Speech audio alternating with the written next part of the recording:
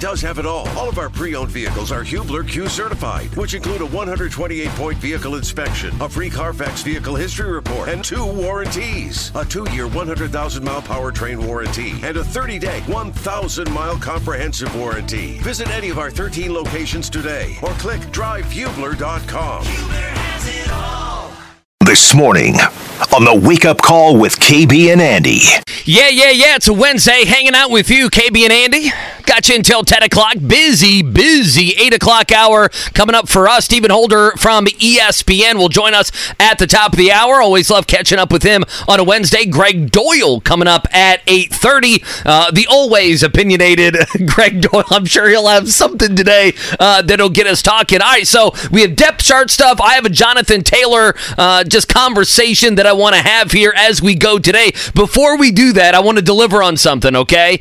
KB, I want you to listen to something. Now, you may have already seen this. Riley Leonard had his big moment against Clemson yesterday, or 2 nights ago. The Duke quarterback stiff-arming safeties. Yeah, He's run into the end zone. They storm the field. I did see a meme where, how much we all watch Duke basketball and we hate them, yet we love and we were cuddling Duke football as they were beating Clemson the other night. Have you followed this homework story from Riley Leonard, the quarterback there at Duke? Have you followed this at all? Yeah, didn't the professor say something? He kind of got on his high horse. Yes, kind of. Well, I don't know if it's just all set up, so I want you guys' thoughts on this, okay? So Riley Leonard, after the game, the ACC network put this out. Riley Leonard, please, it was Professor Taylor, let me turn in my homework late. It was due that night at midnight, and that game probably, when he was done with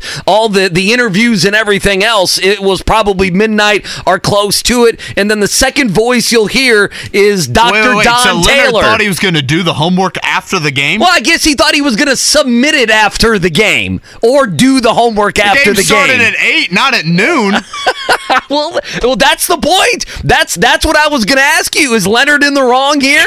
He's supposed to be the quarterback. He's supposed to have all the forethought. Academic advisor to press send on his submission paper at halftime? I know. Come on, Duke. What are you doing? All right, so take a listen. Professor Taylor, if you're seeing this, let me turn in my homework late because it's due tonight, I think at 12, so it may already be 12. Hey, Riley, great game last night, man. It was so exciting. Congratulations to you and all your teammates. But Wesley Williams and the other linemen who were in the class, they said they prepared ahead and did it ahead of time, so why didn't the quarterback? So no way, man. No extension. All right, so no extension. Oh, Are you okay. An extension? That was the first time that I had heard that.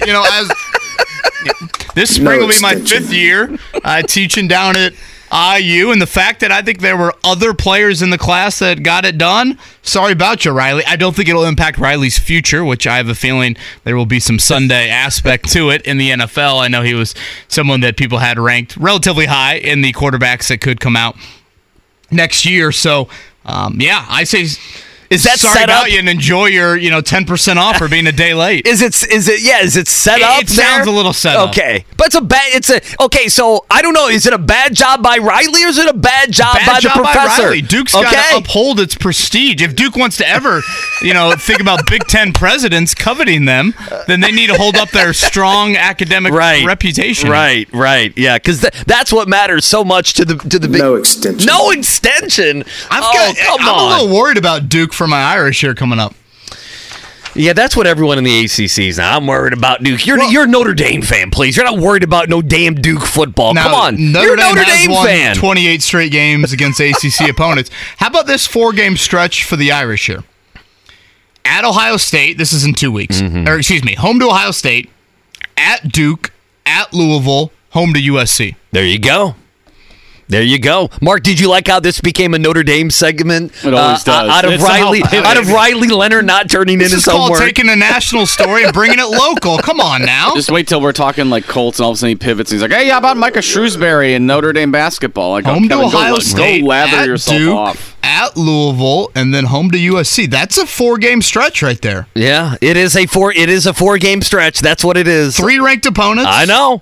Louisville could be ranked. Are they ranked? I don't know if they are. They might be on the back end of the top 25. They have Murray State this week. Anyway, depth chart stuff. Do you want to dive into that? You had the piece up. We can talk about Jonathan Taylor here in just a minute. Again, Stephen Holder going to join us at the top of the hour here on The Fan.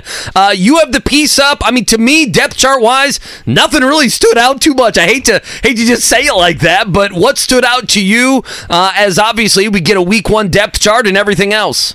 Well, I think the fact that Josh Downs is positioned as a starter, I think that stands out to me. I know when they released their first depth chart a few weeks back, it was Isaiah McKenzie.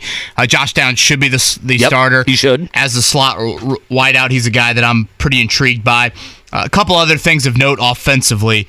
The fact that you're going to walk into week 1 and your backup offensive tackles are 2 rookies drafted on the final day of the draft gives me some worry, gives me some pause. Braden Smith has battled the occasional injury here over the last couple of years. Bernard Ryman was really healthy last season, but still, you just never know. I mean, we saw Danny Pinter when he got rolled up on in that Philadelphia preseason game. That is concerning when you have a rookie quarterback. I think one of the few pauses people had about potentially playing Anthony Richardson early was, what if your offensive line can't handle it? What if it looks like the group that you saw last year? Well, all of a sudden, if you have an injury or two at tackle, we saw how Bernard Ryman performed as a 3rd-round pick last year. Now you could be asking, again, if an injury happens, 2 day 3 drafted rookies, so guys drafted after Ryman to be in position there. So I think that is something that stood out. Defensively, I expect Shaquille Leonard, and we'll see exactly where he's at concussion protocol. Assuming he gives it a go here in the opener on Sunday, I still think EJ Speed is going to rotate in a bit with him. That would be out of the norm for Leonard based off his career. He's usually been a guy that plays every single snap. I don't think we're going to see that this season from him.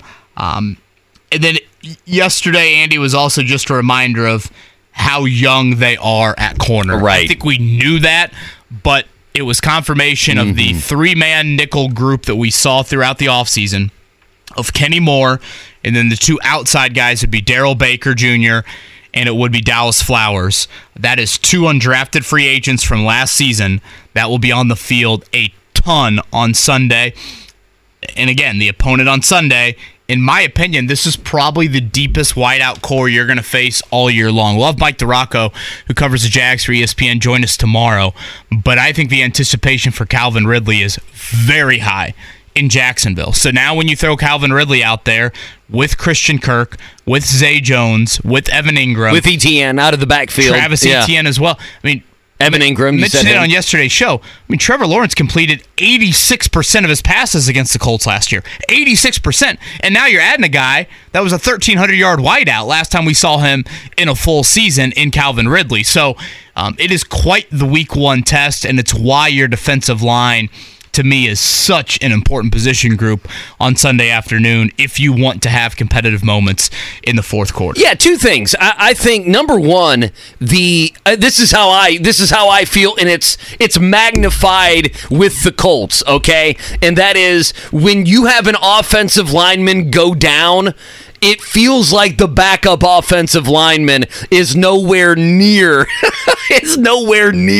right, where the starter is. Like if Josh Downs were out for a couple series, McKenzie could come in and it would not be the end of the world, right? You would run a different, I feel like that with quarterback. Maybe Minshew could come in and it wouldn't be the end of the world, but I very much agree with you where offensive line is thin with experience. If they have injuries, that ain't going to be good. The other thing, Calvin Ridley is the first guy to be suspended with the gambling thing that we're all watching to see how he bounces back after missing an entire year, correct? And the poor corners for the Colts, they're going to get the first sniff at it, right? Ridley missed the entire season.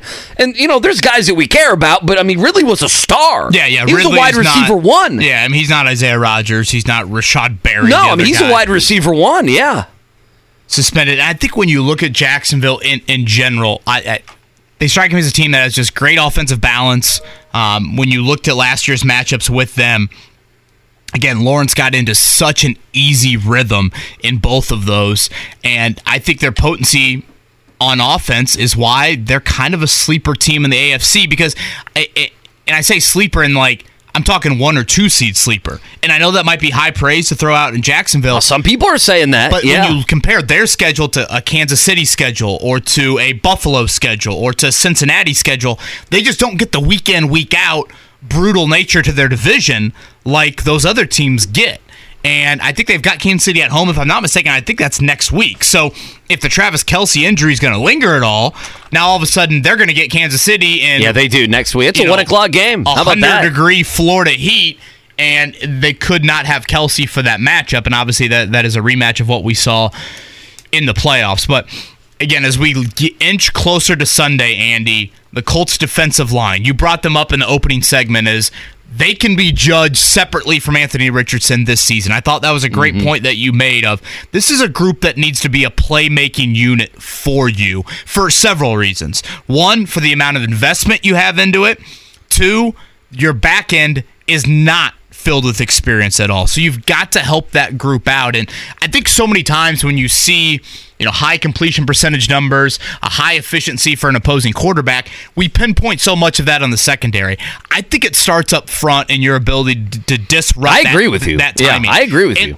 It's happened way too often against this opponent, where Gardner Minshew, when he played for Jacksonville, would get into these unbelievable rhythms against the Colts, and you blink and all of a sudden you're down 2 scores to the Jags. So that's where I think as we look ahead towards Sunday, Cam Robinson, their starting left tackle, suspended for the first 4 games of the season. Their backup tackle, Walker Little, who the Colts thought had no shot of being kind of a quality left tackle in the NFL. He is likely the guy there, but he's been banged up in the preseason. So you could be looking at a banged up backup offensive tackle at that left tackle spot, maybe even a third stringer in there.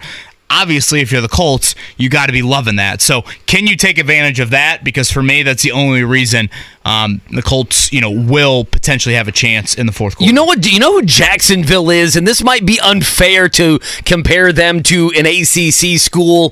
The ACC's like, all right, at football, maybe it's Boise State back in the day. KB, you could probably help me with this, but you mentioned like a Buffalo in the AFC East, or even what Kansas City and the schedule they have going. You could even look at some NFC teams. I think the NFC East is going to be pretty strong. You can convince me 2-3 teams make the postseason there, and they have a bunch of 7-8 win teams, the Giants, Commanders, whatever it may be. Jacksonville feels like, and maybe it's just their jerseys, they feel like the non-Power 5 team that it's like, can they make the college football? Can they make the college Coastal football Carolina? I don't know. With their jersey color? I was trying to be nicer and going Boise State because TCU back, with Gary Patterson. Yeah, with Gary Patterson. I was trying to think, because you're right. You're like, well, the week in, week out schedule that the Bills have, and the Bengals again. The Steelers are going to be much better. I mean, the Browns. Me and Mark were here listening to ESPN Radio, and they were talking about the Browns think they're a dark horse to make the Super Bowl. I'm like, they're the only ones, but that's how these teams, even at the bottom, the NFC East, the Commanders, Washington's stupid. That name's so stupid. They're at the bottom, but they think, Sam Howell will be fine. We can make the postseason. The Jags definitely don't. Now, I think the Titans are going to be better. And I think if you told me the Titans bounced up and won the which we can talk about later in the week, the AFC South, that wouldn't surprise me. Am I going to pick that? I don't know. But I'm with you. It's not like the Bengals having to go against the Steelers, and I'm a big proponent. I think the Ravens are going to bounce back a ton this season as well. I know you want to get to a what if with Jonathan Taylor. So just last point on the depth chart. And by the way, there's got an article up on the website, 12 thoughts on the Colts depth chart, the first regular season one that was released yesterday. Where did 12 come from? Not 10? Just not a round number? Not 5 thoughts? 12 thoughts? Or I always like a dozen. Okay. Okay. With the fifth, Riley asked this, with the 5th wideout spot open, do we see rookie Will Mallory more than we all expected? 3 tight end sets. I feel like he's a guy that could line up off the line some. I am intrigued by Mallory. I like this tight end group. Drew Ogletree's a guy that I am intrigued by as well. But I think we're making a little bit too much out of this. Who is the 5th wideout? I get that having 4 on your 53-man roster stands out, but it's like you don't really involve a 5th wideout on game day. I said this to Joel Erickson. We had him on yesterday. Andy, for me, it comes down to an injury to Michael Pittman or Alec Pierce. Now you're scrambling. But if those two are healthy, when you look at the depth at tight end, when you look at what you have with Josh Downs and a little bit of the gadget role for Isaiah McKenzie, that should be enough just quantity-wise. I'm not saying quality-wise, but quantity-wise, that should be enough. Obviously, the Ashton Doolin injury is why you're scrambling a little bit. They'll call up somebody from the practice squad, but I don't think, unless an injury to Pittman or Pierce happens, I don't think we're going to be sitting here on Monday and saying, man, the fifth wideout really cost the Colts in that one. Like, I just don't think it's that big of a deal. The quality of the group, we can debate, but the quantity of it, here's fifth wideout on game day. I think there's enough. Really dividing up a lot of snaps. Listen, I'm with you. The only thing I would say, the Colts probably carrying 4, and you think that number can move to 5, is going to be less than many others. Like, sure. right now, it just is. That is indicative of maybe your overall talent in that room. The fact that you don't have 5 tight ends. Yeah, the fact that you don't have a fifth wideout there, and it will matter. Like week 2 last year, you went down to Jacksonville and you got shut out. What happened in that game? You didn't have Michael Pittman or Alec Pierce in that game. I mean, you got exposed. I mean, if you don't have them, the Paris backups, Campbell, the most impactful play he had that game was an offensive pass interference, which is a huge play. Leave Paris Campbell alone. He's my fifth wide receiver now. Okay, settle down. I think we're making a little bit too much of the whole fifth wideout. Yeah, like Jacksonville has 7 right now. I looked up Giants 6, Bengals 6. I'm going to go through and just look them up. Part of that is just overall quality of those rooms. Like those rooms are just really, really good. Yeah, I mean, you look at Cincinnati, it's a freak show. Yeah, I mean, they have 3 guys that are ballers. Actually, they have 4. They got, who's my man? Charlie from Purdue. Charlie Jones. Oh, yeah. They have him out there, too, just sitting around. Most teams could use him. Charlie Jones would come here and would easily be like that first guy off the bench. Where this is going to rear its ugly head is if you're losing games and you have an injury and it's like, there's no wide. There's no wide receiver. People say, how can they go into a game with 4 wide receivers? The arrogance of Chris Ballard. That's maybe not game 1, but that's where arrogance. That's where you're going to see the quality of the room than the quality, which I guess they can kind of go hand in hand, but you know what I'm saying. Okay, I don't just in 4 or 5 minutes here. Just wanted to throw this Colts fans' way as well. Stephen Holder will join us then. Gregg Doyel, busy 8 o'clock hour here on the Wake Up Call. And I found myself, because I know at some point, we decided as a show on Friday, we're all going to give our picks on how many games they're going to win, and we're going to be the sports radio guys. Feet to the fire. Yeah, we're going to have the predictions, and we can put them on the website and everything else. And so obviously, I've been thinking, do I think they're going to win 7? Do I think they're going to win 4? Is it somewhere in between? And I will probably settle on 5 or 6. And, we have been, obviously on the show, have been talking so much about Jonathan Taylor. I'm just throwing it out there.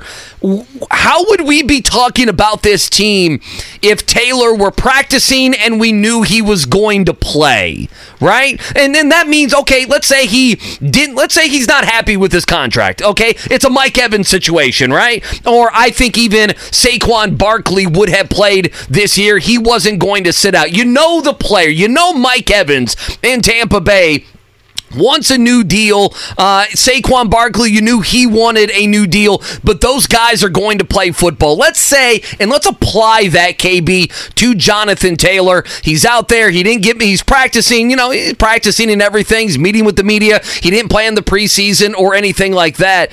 What would that do to the conversation, to the we're taking our lumps this season conversation? What would that do to the win-loss conversation around here? Running backs are devalued so very much, but I feel like Colts fans, if you think they're a 5-win team, to me, many Colts fans, I think they would add a couple wins at least, just because they know Jonathan Taylor, he is the game breaker, he's the star of the team. That's something just over the next couple days, I am trying to kind of sort it out myself, and I wonder what Colts fans feel. If Jonathan Taylor were unhappy, but he was going to be out there game 1, and you're like, okay, this guy's going to get 15, 20 touches, whatever it may be, how would that change the way that we're discussing the team and nationally how the team is being discussed? Yeah, I'd say you definitely bump up the wins by a couple. I mean, obviously, you go back to that 2021 season and think, gosh, the Colts finished that year over 500 with Carson Wentz at quarterback. Well, yeah, Jonathan Taylor running for 1,800 yards had a huge part in the Colts being on the brink of playoff clinch before they just pissed down their legs in the final couple weeks of that season. And I think more than anything, Andy, it would just be a little bit less like Jacksonville last night. Okay, it's the big game plan night of the NFL. It's Tuesday night of a game week. Well, Mike Caldwell, their defensive coordinator, I don't think he lost a whole lot of sleep over Deion Jackson and Evan Hull. If it's Jonathan Taylor back there, it's just more attention that Jacksonville has to account for, and it's less on the eyes of Anthony Richardson, and it's more on other guys. So I think it would take more of the playmaking off of Richardson's plate. Like right now, I'm like, oh, he's going to have to do everything. Richardson's got to do it all. He's got to lead the team in rushing, passing, everything. Yeah, right. like all of the playmaking has got to come from number 5, because I think in the preseason what you saw running backs get what was blocked, whereas Taylor has the ability to get you a little bit more than what is blocked.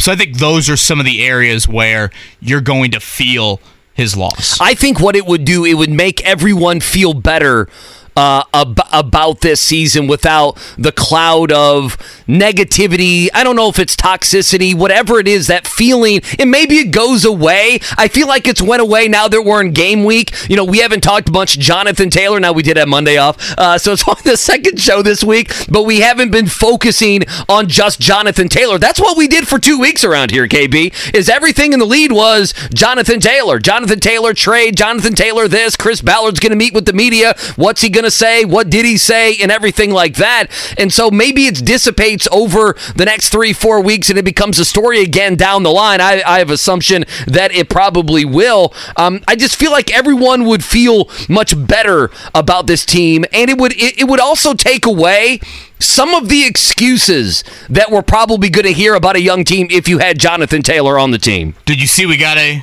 Malkikawa Jonathan Taylor related tweet last night?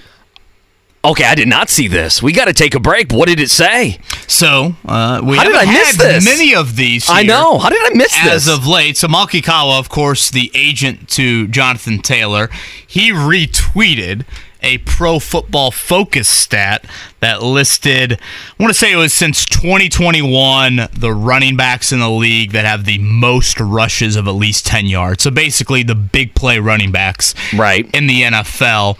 Taylor is second on that list. Nick Chubb leads it with 88. I'm looking at it. Jonathan Taylor is second at 71. I don't think anyone had more than, and if you're looking at it, I'm looking at it now. No one had more than 66. Is that right?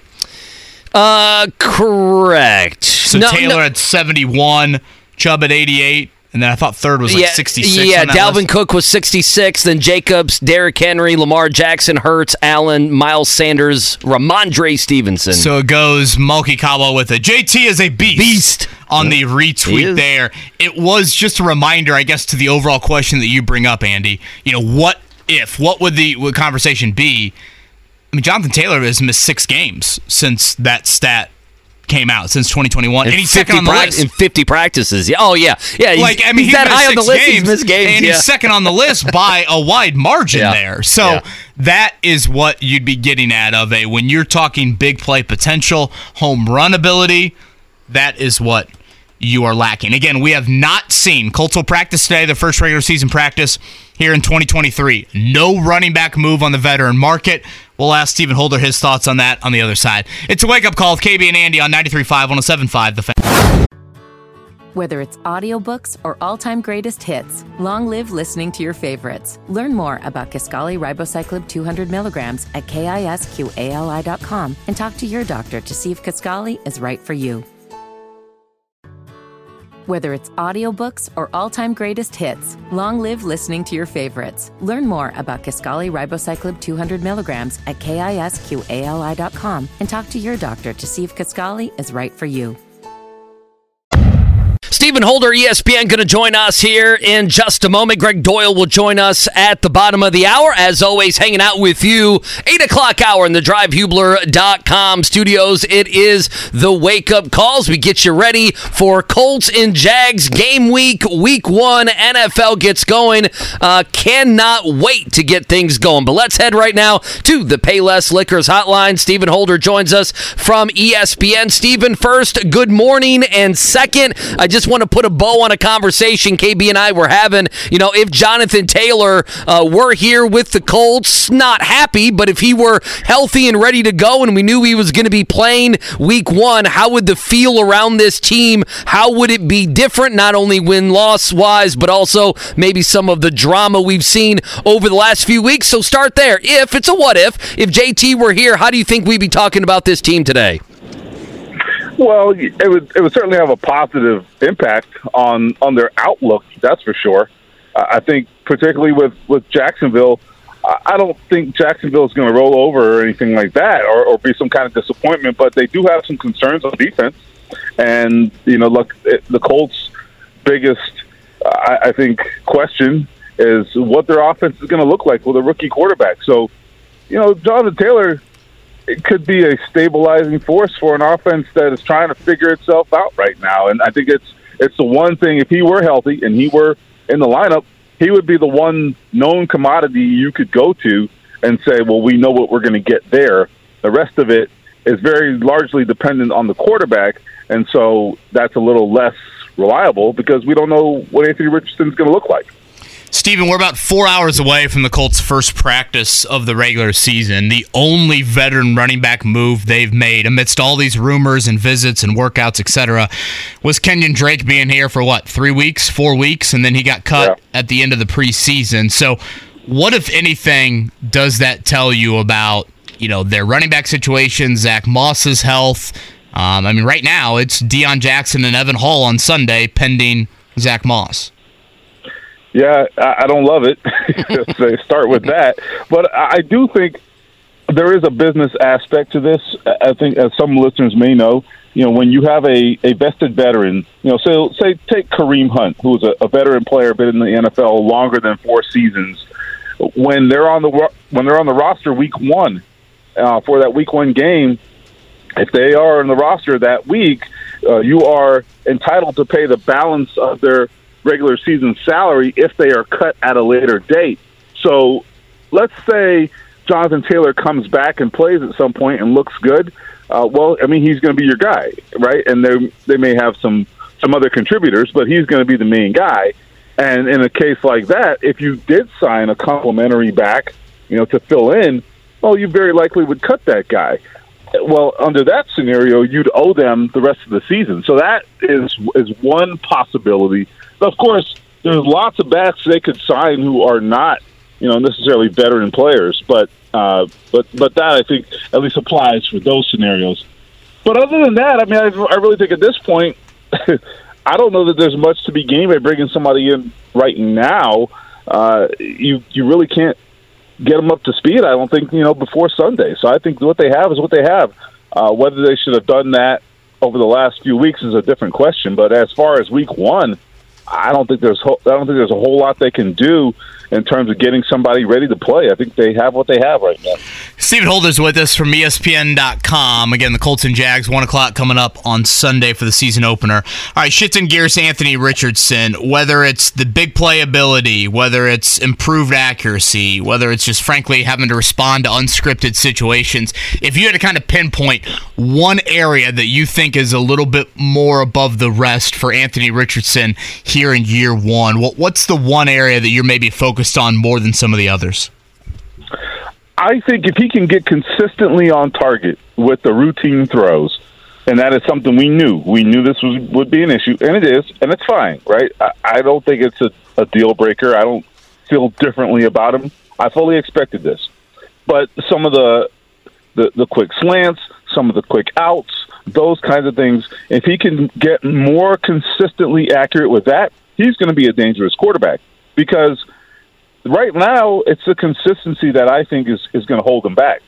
And again, I totally expected this. I still think he can be impactful in spite of it. But if he can really get, I don't mean be perfect, but if he can just make some gains in that area in terms of consistency, now you have a really potentially dangerous guy, because what he lacks is polish. We know he can make explosive plays and he can do things that almost no one else can. And frankly, we've only gotten a taste of it, let's be clear, because they haven't been running the designed runs that Shane Steichen is absolutely going to use to his heart's content. Okay? So I think if he does that, if Anthony Richardson can kind of figure out how to just get a little more consistent with take your time, set your feet. Those are the things he's not doing. If you can do that, now you're cooking with gas. And the other thing I would add, this is not the question, but just something to kind of put in the back of your head. I have consistently heard over the past few months that they have a plan that we have not seen for Anthony Richardson. And I don't think it's going to be some shocker, but they have a very clear blueprint on the things that they think will work. We haven't seen them yet, and the Jaguars haven't seen them either. So I think there's going to be some potential for some really optimum situations on Sunday. I'm not saying the Colts are going to win. I'm just saying there will be some surprises for Jacksonville that they're not really equipped to handle because they haven't seen it on tape. And I think the Colts see that as a huge advantage, at least early in the season. Yeah, there's no doubt. Playing in 2 preseason games, 9 series in the preseason. There's a lot out there we haven't seen of Anthony Richardson. Stephen Holder with us on the Payless Liquors hotline. Stephen, being a radio gas bag myself, me and KB here, sometimes it's not about stats. It's that you talk from the gut. What do you think? Your gut reaction. What do you think's going to happen? What's your gut feeling on how Anthony Richardson plays on Sunday? Any strong feeling? I think he's going to play just fine relative to his expectations. I mean, I just outlined what the issues are, right? Mm-hmm. And it's the consistency. I think that's baked into the cake. And so I'm not predicting a perfect game from this guy, but I'm predicting a game where I don't know what the numbers look like, but I see a game where he makes some big plays and he shows what the ceiling could be for him. I think you're going to see it. I think we've already seen some shades of it. And really what this is going to depend on, I think, is can some guys make some plays for him? I think that Philadelphia game for me, it was just, I mean, it was deflating if you're a Colts fan to see the quarterback out there doing things that look very promising and nobody making a play for him. So I think if that starts to happen, you're going to start to really see the picture and the vision of what Anthony Richardson can be. But right now, I think he's got to have that. Don't put all of this on this quarterback. Right. He already doesn't have much of a backfield, or at least a depleted backfield, right? So the receivers, the tight ends, somebody's got to step up. These guys got to go make a play for him. The balls are not going to be perfect. He's working with windows that he's not accustomed to. This is the NFL. The timing is different. Everything is faster. I mean, from the preseason to the regular season, it's going to be completely different. So help the kid out. That's all I'm saying. Yeah, and I don't think he got a lot of help around him in that preseason from a variety of players when we saw him on the field. Again, Stephen Holder's with us here from ESPN.com. Stephen, non-Richardson division, non-Taylor division, the individual for the Colts you're most curious about this season? I think for me, maybe this is a blanket answer, but I mean, I want to see a pass rusher, and I mean an edge rusher. I'm not talking about DeForest Buckner. I want to see an edge rusher step up and be somebody. Like, go get the quarterback, man. That is going to be an issue for this team. I don't see how it's not. I just cannot see how it's not an issue. They are extremely young at corner. You can tell me you love those guys all day long. Okay, congratulations. But until I've seen them go up there and stop Calvin Ridley and Trevor Lawrence, then it's just words. You know what I mean? So that's a related issue, right? So you have this secondary that has to earn your trust. They have not earned it yet. They have to earn your trust. And then you're going to now, compound that with an edge rush that we just haven't seen consistently get to the quarterback. So I get all the plan that they have of this pass rush by committee. I don't want a pass rush by committee. I agree. I want Nick Bosa, but I mean, he's not available, right? So yeah, pass rush by committee and getting sacks off of effort only gets you so far. Yeah, and they do have they have some guys who play hard. I mean, and I hate doing this because it sounds like it's a slight. But take a guy like Tyquan Lewis. Tyquan Lewis is not like physically gifted as some of the elite pass rushers, but he plays relentlessly, right? He keeps coming. He's a high motor. He's versatile. All those things that help you maximize your talent. So that's great. That is wonderful. But that's not going to help you when you've got, a left tackle and a tight end chipping you on third down and 3rd and 8 with the game on the line. That's not going to help you, right? I mean, you got to be able to slice through that and go get the quarterback because you're just athletically gifted and more athletically gifted than the guy in front of you. Like that's what they don't have. So is it Kwity Paye? I don't think he's that type of guy. I think he is a strong side defensive end, and the Colts seem to agree because that's what they're doing with him. But somebody has to step up. I'm just telling you, I'm not saying they're playing, Mahomes and company this year necessarily. They do get a little bit of a break on the schedule in terms of the quarterbacks. But, I mean, the NFL is all about throwing the ball and getting the passer. I mean, that is at the most fundamental level what the NFL is about. Stephen Holder with us here on The Fan. He's on the Payless Liquors hotline. I think we all kind of understand the win-loss record, where about it's going to be, and we can get your prediction or whatever later here in the interview. But evaluating Shane Steichen yesterday, Stephen, I said, hey, I want to see a clean game. I want to see a clean team, not a bunch of penalties, not having 10 guys on the field, not doing some of the silly stuff like we saw at Florida and Billy Napier a couple days ago. And of course the offense, of course Anthony Richardson, but being a team that is just solid kind of in those small little areas, that's what I'm going to look out for. How will you be evaluating the head coach?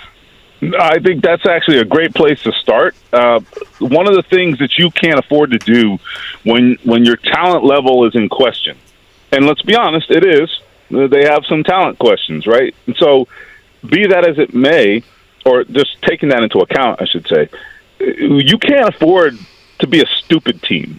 And I don't use the term lightly. I mean, like, when you're a stupid team, and I'm not saying they are, but I'm saying don't be that team. When you're a stupid team, you give your opponent easy points. You put the game on a platter.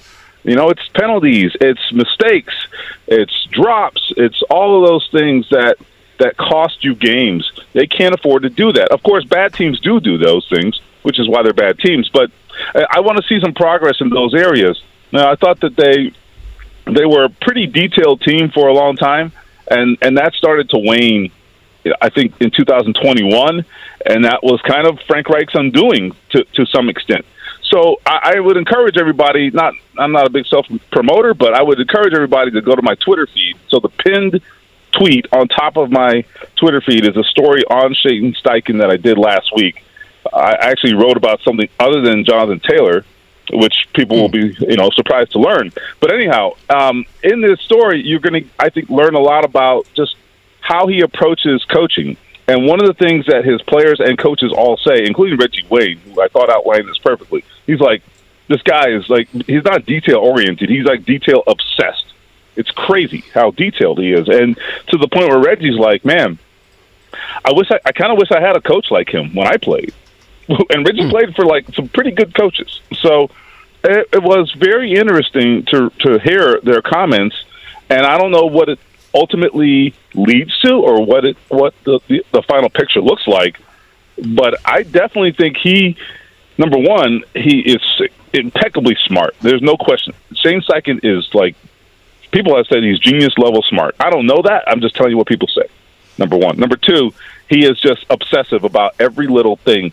And you have to be, because it all matters, especially when you don't have maybe the most elite talent in the NFL. Yeah, I think players like, and this is kind of a weird way to put it, they like his swagger via his confidence, borderline cockiness. And it's probably it's a weird mix, right? Yeah, I agree. Probably like a quiet cockiness, but and I would say his intelligence is a big reason why they've kind of gravitated towards that. Okay, last one from me, Steven. And again, Steven's latest, by the way, that's from shooting hoops to ball security, Shane Steichen. making impact on Colts. But last one from me, I don't know, it's weird to kind of ask like a week 1 injury question, but do you assume Shaquille Leonard plays on Sunday? I'm thinking, he practiced like a week ago without a red jersey on, unless he had another setback, or I should say, unless he had a setback from a concussion protocol. I would assume he would play on Sunday, right? I would too. I think what you have to take into account is they've been off, frankly. They haven't had a true practice. So right, last Thursday was their last one. Right. So I'm assuming it's just a concussion protocol procedural thing. This is, again, barring, like you said, barring a setback, and those can always happen. But assuming that he hits all the steps as we would expect, I do kind of expect him to play. He seems like he's doing okay. I mean, we saw him in the locker room. We have seen him in the locker room. Yeah, I think several times, right? So, I mean, I believe E.J. Speed also in the protocol as well. Right. So, and he's walking around dancing to the music in the locker room the other day. So both of them, in fact. So I guess they're going to be okay. They look like they're on track as long as you said, there's no setbacks. All right, last one for me. Stephen Holder joining us, ESPN.com. And it's a two-parter. They have nothing to do with each other, but I just kind of want just a word on both. Who do you think wins the AFC South, and what did you make of Deion Sanders' primetime over the weekend? So, AFC South, I mean, I'm going with Jacksonville, but kind of reluctantly, because I think Jacksonville ended the season really well last year, but frankly, I mean, I don't know if they haven't shown any consistency yet, right? So that's what they got to do. Now, I'm giving them the benefit of the doubt because I don't love this division. Okay, right. So that is what it is. Now, Deion, look, let me tell you, first of all, okay, talk about showing people up. I mean, talk about changing the narrative. I mean, I don't know that I've ever seen a single game change a narrative like that at any level. You rarely will see that big of a narrative change. The thing that's interesting to me is they're clearly far better than we ever thought, and that is going to be true no matter what. I want to see how it flips now when there now are expectations for that team. How do they handle that? And then how do they handle disappointments when they come, right? Because now, I mean, look, if one thing Deion's going to do is Deion is going to talk, and he's going to tell you how good they are, and that's a double-edged sword. So I love it, but I think my criticism of Deion has always been like, hey man, don't make it about you as much. You know what I mean? But that's just him. He's going to do that, and look, to his own peril or not, he's going to do that. So hey, but it's fun, and you know what?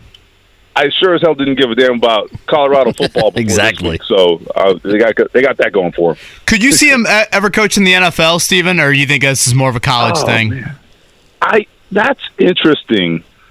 I think he's definitely cut out for college. Right. His style is definitely cut out for college. I would probably side more towards college, but I am curious if the NFL ever gets there to where they're a little bit more open-minded about such a dominant personality at that head coach spot. Yeah, college football basically is, and even with NIL, I mean, college football is basically about coaches. Yep. Yeah. I mean, the coaches are the walking brand. The ones that matter. Right. In the NFL, coaches, they come and they go. They don't matter. They just don't. Right. I mean, they matter, but I mean, they're not who we pay attention to. So it would be I don't know if it'd be a fit for him. I don't know if he'd want that. It'd be very different. Also, by the way, the money's not that much better. You're exactly imagine right. what an SEC school is about to be paying Deion here in the next couple Plus, you of can years. flip your team. You got 80 new guys. Yeah, you're in full control over it. You can't cut everyone in the NFL. What do you mean there's a salary cap? Yeah, transfer portal. What? You mean I can't go get Travis Hunter and my son if I just want to? Snap of a finger there. So, all right, Stephen, we'll see you later today out at Colts' first practice of the regular season. Thank you. All right, guys. See you soon. Whether it's audiobooks or all-time greatest hits, long live listening to your favorites. Learn more about Kisqali Ribociclib 200 milligrams at KISQALI.com and talk to your doctor to see if Kisqali is right for you. Appreciate Stephen Holder joining us. Gregg Doyel going to join us here in just a second. Reminder to join the Fan on Wednesday, September 20th, from 10 a.m. to 4 p.m. for the Radio 1 and Martin University Career Fair. Get your foot in the door, have your resume reviewed by HR professionals, and it's a good deal here. Get a free headshot all September 20th from 10 to 4 at Martin University. For details, head to 1075thefan.com. All right, Gregg Doyel joins us now on the program. He joins us on the Payless Liquors hotline. He has a bunch of stuff right now at the Indy Star. Always love when he can carve out a few minutes for us here on the Wake Up Call. Greg, first, good morning. Second, I wanted to ask you this. Wait, time out. Go ahead. Greg, sorry, I just jumped right in. I apologize. Well, yeah, you guys were ripping me for some of my tennis comments before the break here. Boy. And I think Gregg Doyel's got my back on this. Greg, did I just see from you that you were reminding us that Ben Shelton, who we saw win last night at the U.S. Open, go to the semifinals, his mom is a Carmel native, right? How about that? His mom is a Witskin, and this area, if you know tennis at all, you know the Witskin family. Oh, yeah. Todd and Brian Witskin, and Todd is her brother. They're both her brothers. She's a sister. She's one of 3 great Witskin siblings, maybe more, that played. That's his mom. His dad, Shelton's dad, was his college tennis coach. So the family jokes about, like, we're not sure which family gave him the better tennis genes. He was born to play. He was born to do this. Also, Rajiv Ram played at Carmel, and he's a U.S. Open men's doubles semifinalist. We are all over this U.S. Open. Look at this. That's Olympic medalist Rajiv Ram here. Thank you, Greg, for that. See, look at these local connections. Yeah, you guys are bad-mouthing. Well, you weren't going with the local connections. You were just kind of talking. You were just talking tennis at 8 o'clock. I knew Greg would tie it all together. Did you know Shelton had a local connection? No, I did not. I was watching last night, and I thought, this dude is an athlete, and he looks like somebody that could be here for a long, long time. But I did see his mom. I mean, they obviously showed her a lot. But once you said Witskin, I mean, obviously, that's a huge name. Yeah, it's always nice when we've got all kinds of news happening around the country. So last night, you see that guy make his MLB debut for the Diamondbacks? Skarsgård or something. Geez, I'll be honest with you, I didn't know the name. But he played at IU, and so I looked him up. Like, I know that name. Why don't I know that name? He played at IU. I tweeted it out. They drafted him 4 years ago. He's the bigs last night. Made his debut and had a great debut. Look at this. We're learning things all today. These local stories. I like that. Gregg Doyel bringing it per usual here on the Payless Liquors hotline. All right, Greg, let's start with the Colts. You were obviously there last week with Chris Ballard. How does this Jonathan Taylor situation get resolved, or does it? Unless, I quote myself only because I feel silly saying something I've written without acknowledging I've written this, but unless he has a lobotomy, John Taylor's never going to play here again because he's SAT word there. He's not Jonathan Taylor anymore. I don't know who he is, but he's not. This is Jonathan Taylor 2.0, and this guy has more wide receiver diva in him than the Jonathan Taylor we all loved around here. I mean, that guy was so humble and team first and always talking about his offensive line and the most explosive back in the NFL. And we'd ask him about it. He'd say, well, they make these holes. And, he that's who he was. Now I've not even played the fourth year of my 4-year contract, and I'm already basically holding out. I mean, that's something fundamental has changed. So you're asking how does this end? This ends either with him having a lobotomy and coming back or the Colts trading him before the trade deadline because they don't need him. They're not winning this year. They're not with him, without him. They're not winning more than 3 games. So they don't need him. So you think this is definitely a holdout? Oh, there's no question. The question I have, and maybe the answer is, it's gone so long the Colts would then be admitting that they've lied about injuries, and that might be a fine thing. And I don't want to make the Colts bad guys because they're not. They have allowed him to be physically unable to perform because they don't want to, out him as doing what he's doing, and they don't want to, to subject him to fines and all that. They keep thinking they can find an amicable solution to this. So do I think he's really hurt? No, but I think the charade has gone on so long that he has to be on the PUP list until he either comes off it here or gets traded. How do you think, what were your takeaways? How did Chris Ballard do fielding, in your opinion, fielding questions for the better part of a half an hour? And obviously 90% of them were about Jonathan Taylor. He was as honest as he could be. I mean, he made it clear that they want him, that it's screwed up. That if people think that we don't want him, we want him. But look, it's been a week plus. I don't remember the details anymore. But I remember people asking me, "What about that word salad that Ballard gave and all that?" And I'm like, "That's not what happened." He sat up there, and as much as he could, he told us what's going on. He's as frustrated as anybody. So I thought he handled it well. The problem is he doesn't have any good answers to give. He's got nothing to say. So if you're holding it against him that he didn't announce that Jonathan Taylor's coming back, okay, he didn't announce that. But I thought he did just fine. Greg Doyel with us hanging out. He's from the Indianapolis Star, Payless Liquors Hotline here on The Fan on this Wednesday. You mentioned just something we've been talking about. We just threw out the what if Jonathan Taylor, maybe he's not happy, but he's still playing. We've seen, Saquon Barkley, Josh Jacobs, Mike Evans is going to play this year, and he's not happy in the final year of his deal. If Jonathan Taylor, we're practicing and we knew he was going to be playing week 1 against Jacksonville, the negativity, the toxicity, whatever words you want to use, maybe even just simply wins and losses. How different do you think this team would be, and we'd be talking about this team if JT were playing and he were ready to go? Well, there'd be more hope because you'd at least say the offense has a big-time talent that the defense has to focus on, so maybe Richardson can drop back with a little bit more time, and maybe when he runs, there'll be a little bit wider lanes for him because the defense will be keying on Taylor because they're not keying on Zach Moss. I mean, Zach Moss is fine. He's a bowling ball, and he's fine. He's fine, but you don't key on Zach Moss. Zach Moss is what you call, I believe it's a Jag, J-A-G. He's just another guy. That's the problem with these Colts. They've got a whole bunch of Jags. Just another guy. And Zach Moss is just another guy.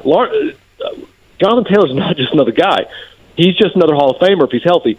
And now that I think about it, there's a certain amount of games that you can't miss without this year, basically your contract getting, as they say in the NFL, tolled, T-O-L-L-E-D, tolled to the next year.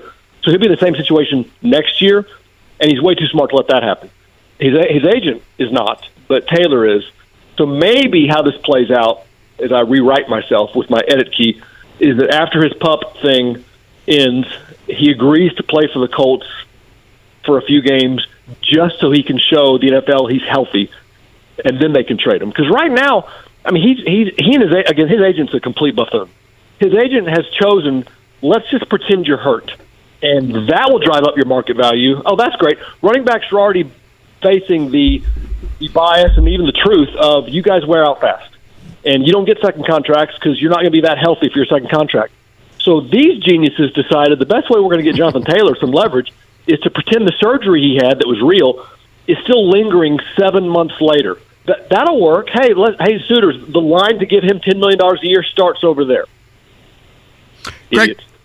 Greg Doyel's with us here. Good thing we had the pause there. Yeah. From the Indianapolis Star. I agree. Greg, from your opinion back, April 28th, the night the Colts drafted Anthony Richardson, to where you're at here, some 72, 96 hours before the season opener, where are you at with the outlook, the anticipation, the intrigue of Anthony Richardson, and how has that changed, if any, over the last handful of months?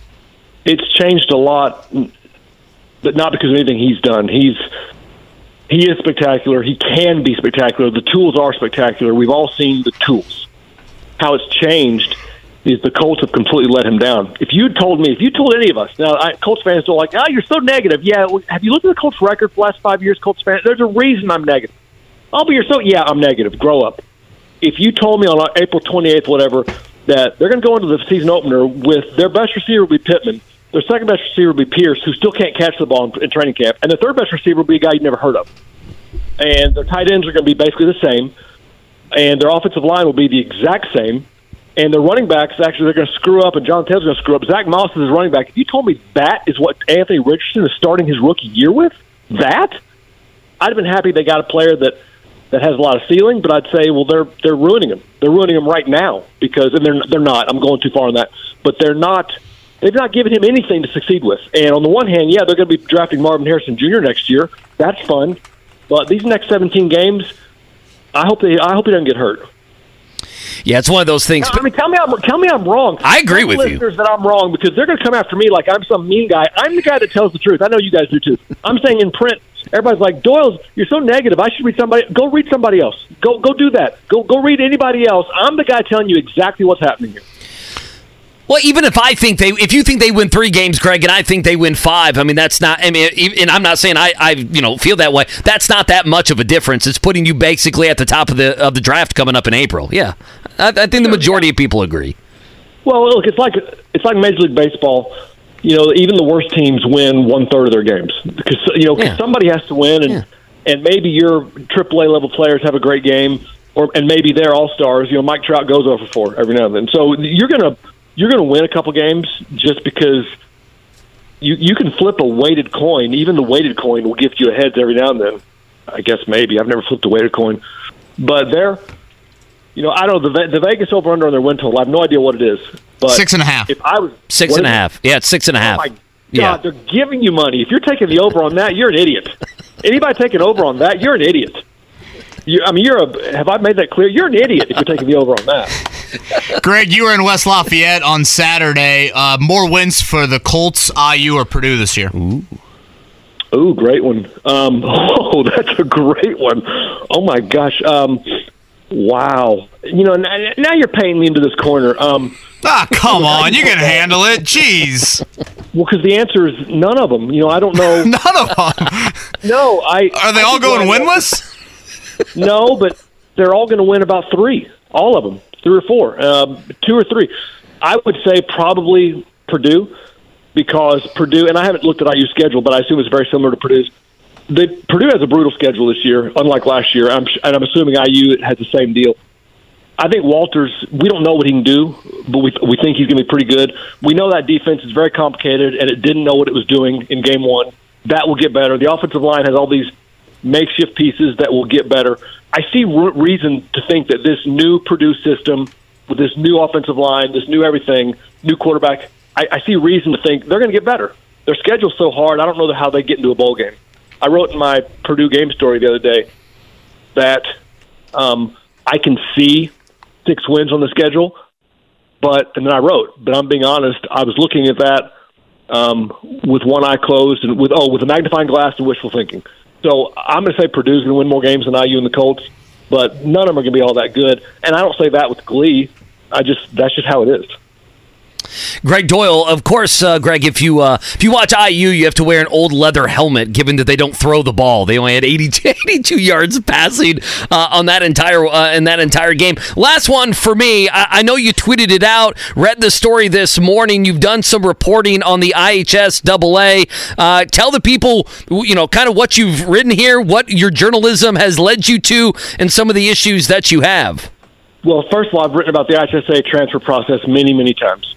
Because it's awful. It just is, and I write about them all the time. I mean, again, 5 or 6 times maybe. And every time I write them, I get deluged with emails, and every single one of them tells me I'm right, and they have their own horror story. I will tell you that, and Kevin, and both of you've been doing this long enough to know, when you write or say something attacking somebody else or criticizing somebody else, you immediately get told by a whole lot of people you're wrong. No one's ever told me I'm wrong about the IHSAA. Nobody.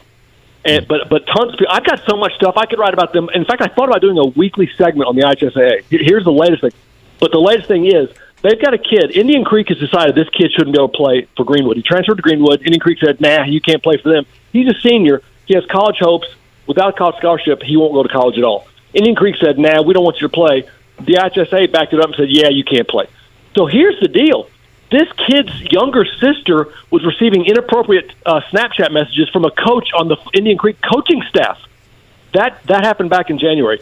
That triggered a lot of dominoes, as you can imagine, a lot of anger from this kid's family, from this kid himself. It triggered dominoes, and the kid may have done a thing or two or said a thing or two. They got to his attention because he's hot about his sister being flirted with by a 44-year-old on staff. Indian Creek has decided you're not eligible to play next. And the IHSAA did look at this and say, you know what? There's some gray here. This guy's younger sister was inappropriately reached out. And anyway, I'm baffled. And in my story, I'm asking readers, what if this 18-year-old boy was your son? Would you be okay with this? What if that 15-year-old girl, his sister, was your daughter? Would you be okay with any of this? The IHSAA said, you know what? We're okay with this because the IHSAA is kind of like the Colts. No. The IHSAA are the kind of people that would take the over on the Colts. That's who the IHSAA is.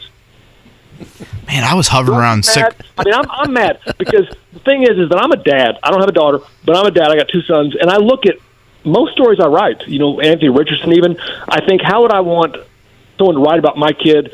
And Jonathan Taylor, I used to love you, but until you get a lobotomy, I can't help you with that. But the way the IHSA handles these kids and decides the schools are right, when there are so many facts, you're like, I can't believe they did this. The IHSA hopes that they do these things in private because no one ever finds out. Guess what, IHSA? I'm in town, baby. I'm finding out. In the regular season, around and I'll find out. Listen to this: F around and I'll find out. I don't know if we've ever had an F around, and you'll find out the word. I think Greg used lobotomy like 7 times. I think he's in regular season form. Yes, you are. It's game week. You're damn right. It's game week. I am the only football program in town in regular season form. Yeah, you are the Center Grove of football programs right now, which I don't know. I guess Center Grove in-state maybe would be the better way to put that. Westfield, baby. I'm all Westfield because I wrote about their coach who ran for mayor back in the spring, so I'm Westfield right now. Oh, Anthony Richardson's little brother playing freshman football up there. All right, Greg, thank you for the time. We will see you later today and appreciate all the energy and the strong takes as per usual. Oh, thank you, gentlemen. Bye.